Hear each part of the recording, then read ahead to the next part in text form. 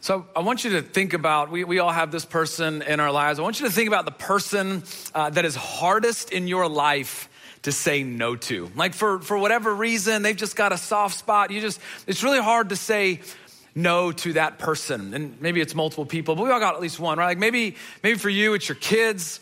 I'm certainly in that stage right now. I've got 3 little girls. They're all under 4. So I can't say no with anything. Like during bedtime when kids give you every excuse why they can't go to bed. Like I'm hungry, I'm this. I'm like, all right, let's go do another course of dinner. Like I can't take them to Target because I buy everything. I can't say no. Maybe it's your kids. Maybe it's one of your kids. Don't say which one, right? You've got that person. Maybe you've got a daughter, like maybe she's about to get married and you're just like, whatever on the wedding budget, whatever you need. You just keep, you had a line and you just keep passing it. You don't really care anymore. Maybe it's a grandkid that you spoil. Okay. I'm not a grandparent, but I feel like that's the move. Just spoil them. I think you're doing it right. Maybe it's your grandma, I don't know, a parent, a boss that you can't say no to, a spouse, a mother-in-law. Maybe it should be your mother-in-law, right? Practice that one. Maybe you're just a yes person, and so you just say yes to everyone, and you struggle to say no to anyone. Wherever you are, like we've all got that one person, right? Because you love them, or you feel bad, or you're guilty, you feel like you owe them, you work for them. Maybe they're cute, you want them to like you back for whatever reason, right? That you struggle to say no. Well, it's been my experience, and I would imagine maybe it's your experience too, that I think actually the hardest person to say no to is in fact yourself. Hold on to that and we'll come back to it in just a second. We kicked off a brand new series last week called This is the Way, where we are unpacking together what it means to follow in the way of Jesus. By looking back at his first invitation and his initial teaching to his first followers and recapturing together what it means to follow. And this is kind of the tension that we've been wrestling with throughout the course of this series. And it's this, that you can be a Christian and not follow in the way of Jesus. In other words, you can be fully convinced about who Jesus is and not be committed to following in the way that he taught and in the way that he modeled. And Christians, we talked about this last week, but just to catch everybody up, Christians in the first century, they did not call themselves Christians. In fact, the term Christians was coined by those that weren't Christians. It was a political term. It just meant those that belonged to the party of Jesus. They'd become a prominent enough group of people that they needed some kind of identifier. Christians, they didn't call themselves Christians. What they called themselves was telling. They called themselves followers of the way. Over and over and over again in the book of Acts that shows us the explosion of the early church after the death and resurrection of Jesus. They called themselves followers of the way. And what that phrase literally means in the Greek, it's a whole way of life. A whole way of life. All encompassing that for the earliest Christians, following Jesus was not just something to believe, it was a whole way of life, a whole way of being, a whole way of doing, a whole way of serving, a whole way of loving, and ultimately a whole way of becoming. And what we so easily do, and myself included, is that we've reduced the idea of following Jesus down to just a belief statement rather than a personal mission statement. That we've kind of reduced the idea of following Jesus down to just that. It's just an idea, it's a belief, rather than a this is how I live my life. This is how I've ordered my life. And following Jesus isn't less than belief, but according to Jesus, it was certainly more. And we looked at some of the cultural context of that first invitation to follow, right? Jesus has a lot of titles, right? Messiah, the Christ, he's the risen one, the Savior. But when he walked around in the first century, he would have had another title, and it was that of rabbi, which is just Hebrew for teacher. And just like rabbis before Jesus and during the time of Jesus and after Jesus, they had disciples. They had students that just like Jesus did, that they would invite to follow them. And the best understanding of this rabbi-student relationship that has implications for us today, and we said this last week, is to understand that the disciple is a word that we throw around a lot in church, but the best definition to capture what a disciple was to a rabbi is this word, an apprentice. That a disciple or a student of Jesus or any rabbi, they were really an apprentice, right? You know this. You can be a student to learn just for learning's sake, but an apprentice has one goal: to learn in order to be just like their teacher. To learn in order to be just like their rabbi. And so any follower of a rabbi in the first century had one goal: to be just like their rabbi. And the followers of Jesus, those that he called, would have been invited into that cultural context. And so we kind of brought in today, we said this, that to follow Jesus, not just to believe something, it's to order your life around the way of Jesus. That believing in Jesus' name is how you become a Christian, right? But following in Jesus' way is how you be a Christian. And we looked at the end of Jesus' most famous sermon, where he gives all those that were listening in the Sermon on the Mount an invitation. And he says, hey, I want you to enter through the narrow gate. For wide is the gate and broad is the road that leads to destruction, and many will enter through it. But small is the gate, he said, and narrow is the road, or in the Greek, way.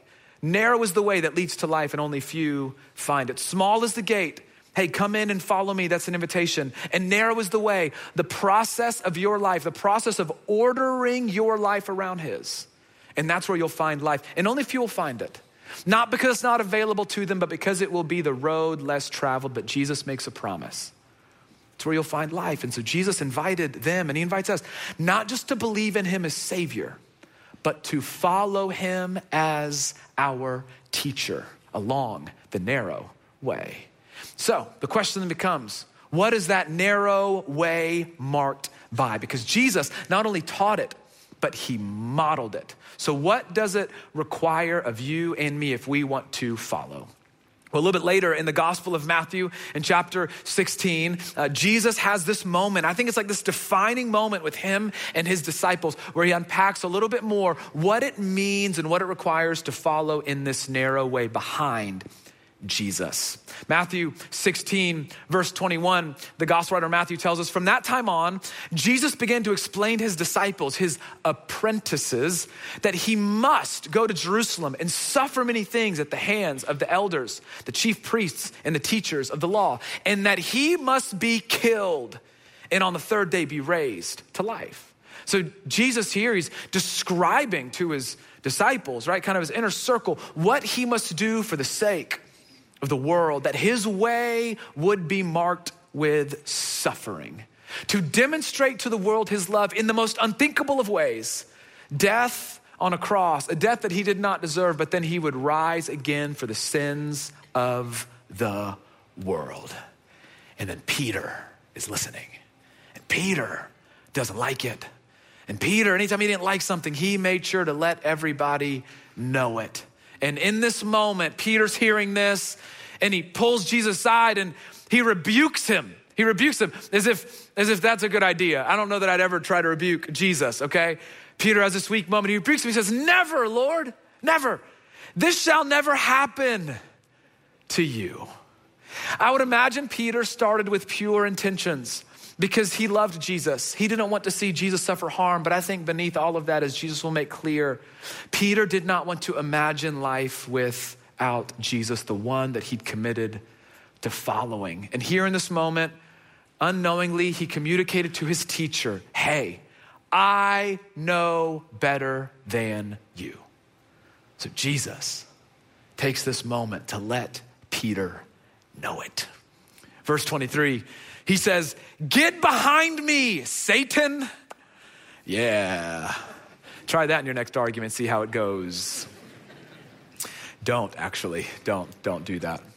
Get behind me, Satan. You are a stumbling block to me. Now, this isn't Jesus being mean or unnecessarily harsh. Here's Jesus's point, that his path of suffering which would lead him to the cross to die for the sins of the world, was so central to God's plan for the redemption of the world that to sidestep it or to try and avoid it because it was hard would be the work of none other than the adversary himself. Peter's words, his attitude, his outlook was a stumbling block or a trap. And then Jesus gives us a little bit of an insight into where this came from Peter. He said, you do not have in mind the concerns of God, but merely human concerns. Peter was being driven by human concern. The lens through which Peter was looking at his life and even the life of Jesus was through human concerns, human wants, and human desires. That Jesus lays out one way that he's gonna go, and Peter doesn't like it and says, I want a different way, an easier way, a more comfortable way, a more convenient way. And then Jesus takes this moment to teach his apprentices what following in the way will require. So then Jesus, he turns to his disciples. Then Jesus said to all of them, he kind of brought them in. Then in direct response to what Peter had just said, then in response to putting human concerns before the concerns of God, then in response to the tension that you felt at one point or another, I would imagine, of putting your wants and desires before anything or anyone else, Jesus teaches, whoever wants to be my disciple, whoever wants to be my apprentice, this is so important. Whoever wants to exercise their will, that's what that word want means. Whoever wants to exercise their will to be one of my disciples. You know this, you don't drift into following Jesus. You don't drift into ordering your life around Jesus. You don't even believe your way into ordering your life around Jesus. Here, Jesus is inviting them. He's inviting you and me to commit. It's an invitation to commit. And then Jesus utters some of his most famous teachings. Whoever wants to be my disciple must deny themselves.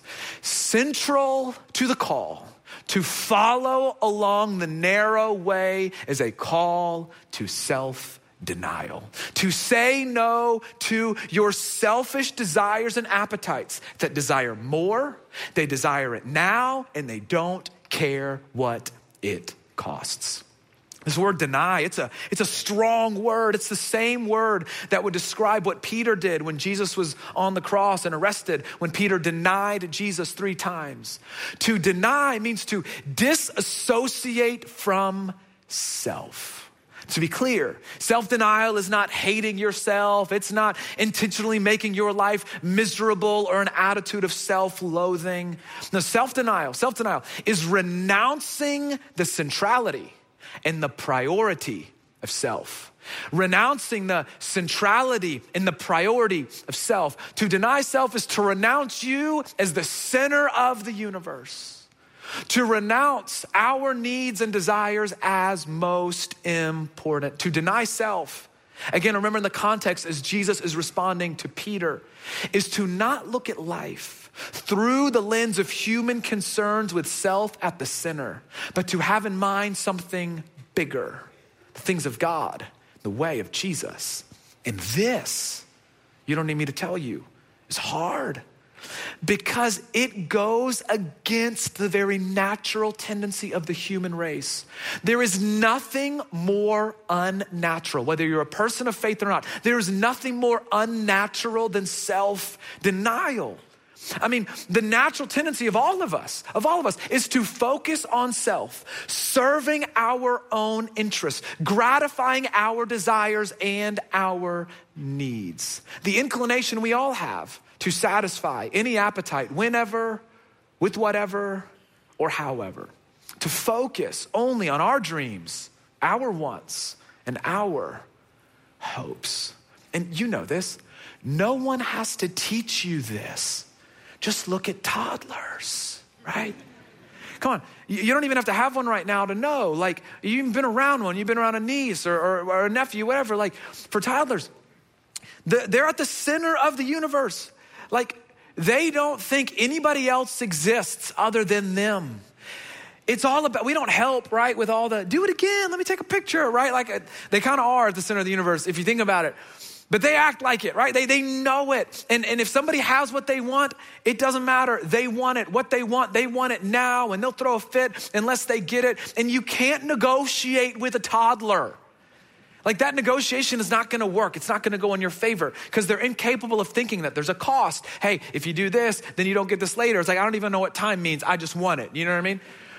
And to give them a break, toddlers are developmentally incapable of thinking beyond themselves. That capacity comes later. But just because that capacity comes later as we get older does not mean our selfish desires and that default just disappears. Come on, as adults, it's just as natural to think about and to want to fulfill self. That doesn't change. The default doesn't change. I mean, come on, with the world before us, it just gets more intense, more complicated, messier, and there's a lot more at stake. To deny the centrality and the priority of self is to swim upstream and against the very current of the natural human condition. And our Western culture doesn't help us at all. I mean, it's a culture seemingly built on gratifying our desires so that we might be fulfilled, right? In the age of, you can order it now, it'll be here before the sun goes down, right? Like you turn it on and binge watch it now till your eyes bleed. There's an app for that. We're bombarded with messages day in and day out. You can have it now. You should have it now. Why don't you have it now? You deserve it now. No one else in the equation matters. You just do you.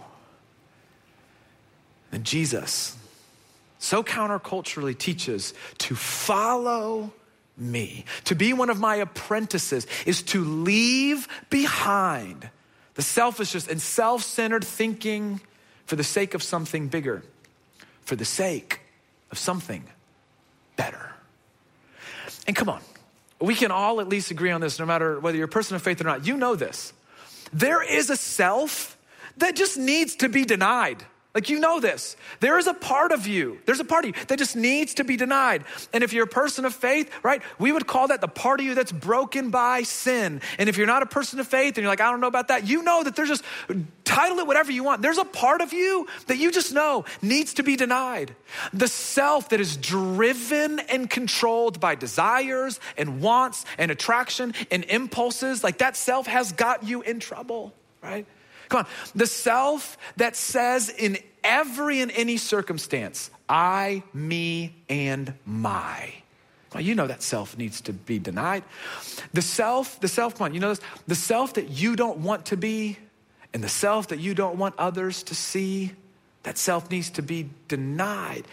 The self that wants to sit on the throne and call all the shots. You've been there. And you know it does not work out well for you. The self that has thoughts that even surprise you. That if people really got into some of the things that you thought, thank goodness you don't say them. You think, man, come on. We all have a self that needs to be denied. Because doing everything you want to do isn't always good for you or others. And that self, Jesus says, that is broken by sin. Jesus says, I want you to deny it. Say no. The part that is hardest to say no to, and the one that's hardest to say no to is you. And here's what makes this even especially harder, is that in this moment, Jesus is not just talking about the denial of self, like denying the bad parts of us, the parts of us that break things, the parts of us that do things that we regret. Like, that's hard, but you can at least understand that, right?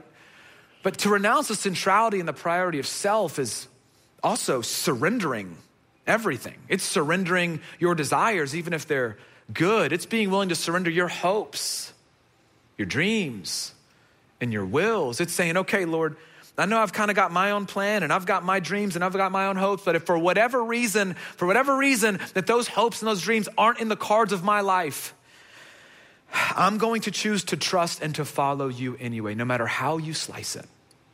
Self-denial is a life of surrender. That's hard. I don't even like to not be the one driving. Come on. Is it worth it? Is it worth it? And Jesus, he makes it even harder. He makes it even harder. He says, whoever wants to be one of my apprentices must deny themselves and take up their cross. This would have been an image that would have stopped his disciples in their tracks. They would have felt the weight of this in a way that is lost on us today. Crucifixion, which was practiced by the Greeks and the Persians, and by the time of Jesus, perfected by the Romans. So disgraceful, in fact, was crucifixion that it was against Roman law for Roman citizens to be crucified. It's as if the Rome was just like, hey, listen, we'll do this to everybody else, but it's just too bad to do to our own. In the Roman world, a condemned criminal or rebel would carry their own cross, or at least the crossbeam of the cross, to the place of crucifixion. The disciples would have immediately understood the implication that to take up your cross was a prelude to death. And what Jesus is saying here and what he's teaching them is that this is a sign of complete and total denial of self. Jesus was talking about the death of your selfishness in mind and the death of any self-centered thinking or behavior that puts all of us at the center and at the priority. The complete death of the part of you broken by sin that leads you to do things and say things that you ultimately regret and leads to hurt and pain. Jesus was talking about the death of one way of life so we could follow him in a totally new, brand new way of life. But he makes clear that there's a cost to being one of my apprentices. The cost really is the cross. Every apprentice of Jesus, every follower of Jesus has some and will have some cross to bear over and over again throughout the course of your life. And it will look different depending on where you are and what season that you're in. Self-denial is surrender, but it is also sacrifice. Right? I don't want to sugarcoat, right? To follow, to be an apprentice, to order your life around the way of Jesus, it will cost you. Just like the cross. I mean, it might cost you your comfort. It might cost you your convenience. It might cost you the status quo of your life. It might cost you an old way of doing things. It might cost you a profitable way of doing things. It might cost you some personal ambition. It might cost you a personal goal. It might feel like the death of a dream. It might cost you more money. We could go on and on. Here's what Jesus is making totally clear. To deny self is the death of self. And there was no other rabbi teaching any of their apprentices to deny themselves and to take up their cross. Because there was no other rabbi that was going to deny themselves and take up their cross for the sake of the world except Jesus of Nazareth. The rabbi of rabbis and the teacher of all teachers who would prove to be the Christ, the Messiah, the King, the Savior of the world, who looked at his disciples and he invited them. And he would invite you and me to then follow him. You want to be my disciple? You want to be one of my apprentices? Let me tell you what the narrow way is marked by. That you'd have to deny yourself, take up your cross, and then follow me. And this word follow, it is a present tense command, meaning it is ongoing in process. It means ongoing. It is a daily thing that as you follow me, the daily rhythm of your life, the daily ordering of your life, if you want to be one of my apprentices, is to deny yourself and take up your cross daily. That it would be a regular rhythm of your life. This is the narrow way that Jesus modeled. This is the central teaching to ordering your life around him, to deny self, take up the cross, and follow every day, in every relationship, in every job, in every situation, in any and every season or circumstance you find yourself in. Jesus would say, hey, follow me Deny yourself, take your cross, follow me. I'm gonna go first. And he did it for the world. And this is hard. Come on. Is it worth it? Because there is no doubt that there is a cost to following in the way of Jesus. And anybody that tells you otherwise isn't being fully honest, right? Come on, there is a cost. But then Jesus, in his kindness, he gives us a reason to follow him along the narrow way. Why surrender and sacrifice is worth it. He says, let me tell you why you should follow me. Let me tell you why you should do exactly what I'm not only teaching you, but what I am going to model you. 4, whoever wants to save their life will lose it. Whoever wants, the same word as earlier, whoever wants to set their will, whoever wants to exercise their will in this life to try to save their life, the opposite will happen. You're actually going to lose it. And by life, yes, eternal life, but he means life in the here and now. Like quite literally your soul encompassing of all that you are in the here and now. That if we regard life and our time here is nothing more than just ordinary and physical, do what I want, when I want, with no regard to anything or anyone else, he's saying you're gonna miss life in the most important sense. That to spend your life and to spend my life striving and trying to get and make my happiness the ultimate barometer for all of my decision making, to give your life away to all that will one day wither away. Jesus saying, I'm telling you, you're gonna miss it. And as Jesus so often does in his teaching, he's not making a threat. He's just telling you and me how life works. What Jesus isn't saying is if you live for self, then life will be taken from you. What he is saying is if we focus on self, we'll let life in the best and fullest sense slip right through our fingers.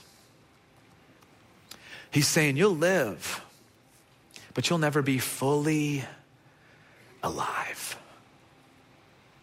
For whoever wants to save their life will lose it. But there's another way. Whoever loses their life for me will find it. The person that looks for every day, that looks for the opportunity to use their time and their energy and their resources for my sake and for the sake of others. I'm just telling you, you're gonna find your life, he says. The person that leverages all that they have and all that they are for the sake of Jesus and for the sake of others, you're going to find life in the fullest sense. The person that surrenders, that's willing to say no to their broken desires that want to lead them down a path contrary to the way of Jesus, and say no to that ugly sin that rears its ugly head in all of our lives and wants to do nothing but kill every good thing in our lives. And instead follow in the way of Jesus. I'm just telling you, he said, you're gonna find life in the fullest sense. The person that looks at all they do and commit all they do and all they are in whatever industry, in whatever job, in the way that you date, in your marriage, in the way that you parent, in the way that you conduct yourself with strangers, in the way that you view your life, whatever circumstance you're in, no matter the cost, he's just saying, you're gonna find life. You're gonna find real life. Then he goes on and gives us some logic. He says, let me just ask you some control questions. Come on, what good will it be? What good will it be for someone to gain the whole world yet forfeit their soul? That'd be no good at all. Or can anyone give in exchange for their soul? Nothing. There's nothing valuable enough. His point is this: there's nothing we could ever gain or nothing we could ever give that we would ever want to lose in exchange for our soul. You don't want to forfeit your soul. His point is this, and don't miss the irony here: there's nothing worth the life that he died to give you. And don't miss the irony. We could never gain the whole world. Or you know this, human desire for more is infinite and unquenchable. John D. Rockefeller, he's one of the richest people that ever lived, right? Famous oil tycoon. You might have heard about this interview that he had back in the day. He's getting along in years and he is still grinding it out, still making so much money, right? Taken for inflation, I mean, he's one of the richest people that ever lived. And he's in this interview and the interviewer asks him, Mr. Rockefeller, you're getting on in years, but you're still working. You're still trying to make all this money. Like, how much more money would be enough? And he looked at this reporter, this interviewer, and he just said, just a little bit more. The human desire is infinite and unquenchable. And come on, for us, no matter what it is, it's the same. More money, more stuff, just a little bit more. Success, power, it's never gonna be fulfilling, just a little bit more. Notoriety, followers, just a little bit more. Pleasure, doing whatever it does to just feel good for a moment. Come on, you know this, just a little bit more. And in an effort to gain everything, you're only left wanting, and when you're left wanting, it's like you've gained nothing. You know what Jesus is doing here? He's straight up doing a cost-benefit analysis. That's what he's doing. And I'm trying to strip out spirituality, but that's what he's doing right here, right? Come on, you do this all the time with a big purchase, when you're changing jobs, going from 2 incomes to 1. Some of you do this every time you sit down at a restaurant, deciding what to order, right? Like cost-benefit analysis. I do this every time I decide whether I'm gonna ask my wife if I can play golf. Like we do this. How long does it take? You do this, right? We do this all the time. And most decisions, the reason you do this is not because there's a cost associated. There's usually gonna be a cost with some kind of decision. You do this because you're trying to figure out if the benefit outweighs the cost.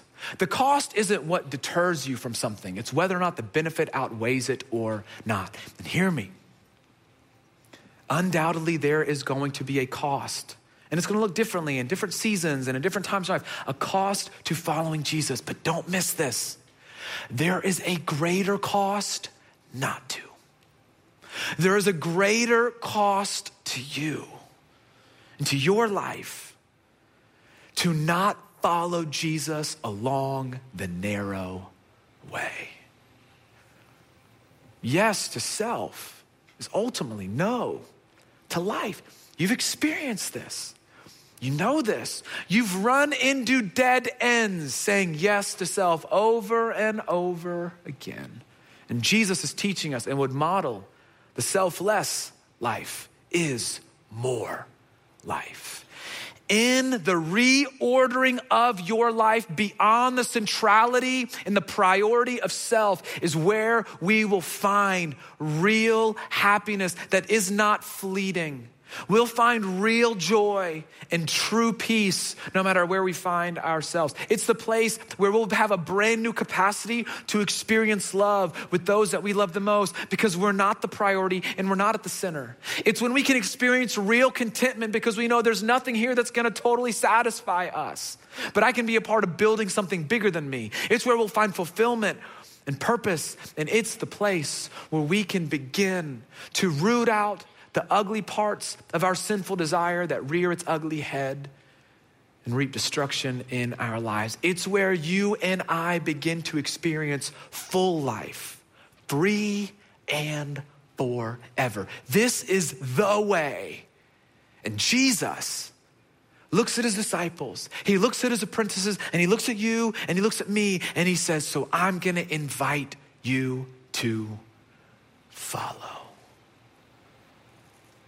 And a little later on, he'd go to the cross for the sins of the world and rise again in victory, cementing who he is and why he's worth following. So, the way for you and for me, marked by daily surrender and sacrificial living. Daily surrender and sacrificial living. And you know this, right? If you grow up in church, this isn't a surprise to you, but come on. We get into the day and we get into the going, we get into the working, we get into the parenting, we get into the mess, we get into the difficulty. And before you know it, we've lost all sight. Come on, every day, ongoing process. He says, follow the narrow way, daily surrender and sacrificial living. Every day we'd start our day just saying, okay, Lord, this isn't about me. This isn't about what I want. That there's something bigger There's something better. This isn't about my dreams and my hopes. This isn't about what I want. This is about following you, trusting that on the other side of the equation is more life. It's better life. Daily surrender and sacrificial living, modeling the life of our teacher. So come on. What is self limiting your capacity for? What is self keeping you from? Come on. Every day, there are countless opportunities for us to deny ourselves and take up our cross and follow. And I don't want you to miss the normal, mundane moments of your life where you can practice this, because look, there's gonna be moments in your life where the cost of denying yourself and picking up your cross will be greater than other seasons of your life. Like there's just gonna be these defining moments in your life, these defining seasons where there's gonna be a crossroad between what you really want to do and then what it would require to follow. And the cost will be great. We're gonna run into that, but don't miss the normal mundane moments where you and I every single day can practice the way of Jesus. Right, come on, for me, like every day I come home from work, I'm exhausted, I'm tired, I just want to veg out on the couch for a minute. And my oldest will come up and say, Dad, Harper will say, can you play with me? And I love her, but there's moments when I just rather sit there. But denying myself looks like this, looking at her and saying, yeah, Harper, let's go have a tea party. It's those nights that I'm tucked into bed, I'm ready, I've got my retainer in. My wonderful wife, Julie, says, hey, babe, can you go downstairs and get me a glass of water? And I'm like, do I pretend like I'm asleep and can't hear her? Come on. Every day. In the small and the mundane to practice for when the stakes are higher. Every day we have countless opportunities to deny self and take up our cross. If you are a parent, if you are a spouse, if you are dating, if you are engaged, you have countless opportunity to deny self and take up your cross. If you have a job, if you have a roommate, if you know another human, right?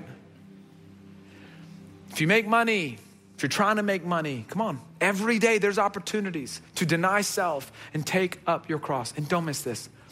If you have a pulse and experience the dueling desires of what you want to do and then knowing what you should do, every day you get to decide, am I going to deny self and pick up my cross and follow on the narrow way that leads to life or not? Because Jesus not only invited us to follow, but has given us his Spirit to empower us to do so. So no matter where you are, you might be curious, maybe you're convinced, and maybe you're committed in areas and you're trying to figure out. Like I said last week, I want you to start with where you are, not where you think you should be. Every single one of us, whether you believe or not, can begin to practice daily surrender. Let's try it. And then sacrificial living. There's a famous missionary. His name is Jim Elliot. You might have heard of him. He actually lost his life sharing the gospel to a tribal group in South America. And just before he lost his life, he had written this in his journal. And this is so powerful. He says, he is no fool who gives up what he cannot keep. Can't gain the whole world, to gain what he cannot lose. And I know, come on, most of us are probably never gonna be in a situation where our lives are endangered because of our faith. And we're fortunate and loved to live in a country where that's never going to be the case. But don't miss the power and the implication of what he wrote. Because all of us, if we're not careful, all of us are inclined to wanna go the broad way. And all of us are in danger of losing our lives in the fullest sense in order to try to keep the thing we're never gonna be able to hold on to. but saying no to losing it all so we can gain the thing in Jesus that we can never lose in this life and in the life to come. Because Jesus wants to offer you life. He wants to offer you, and he wants to offer me when nothing else could ever give. And this, my friends, is the countercultural and seemingly counterintuitive and counterproductive way of Jesus. Lose in order to gain. Fulfillment by way of denial. Die in order to live. Satisfaction through sacrifice. Follow me, he says. There's a cost, but there's a greater cost not to. So trust me, he says. This is the way. Let me pray for you. Heavenly Father, we're grateful that Jesus would not just teach it, but model self-denial and take it up the cross. And Lord, I pray that no matter where we are, would you give us a clear picture of the length that Jesus went to for us? And may it inspire faith in us, encourage in us today to take an honest look and an honest inventory at the life we want to lead and the life that we want to be true of us. And may you give us the courage and even the foresight to be willing, no matter the cost, to follow on the narrow way, trusting in the very words of Jesus, that in that way and on that path, there is life. We love you. It's in Jesus' name that we pray. Amen.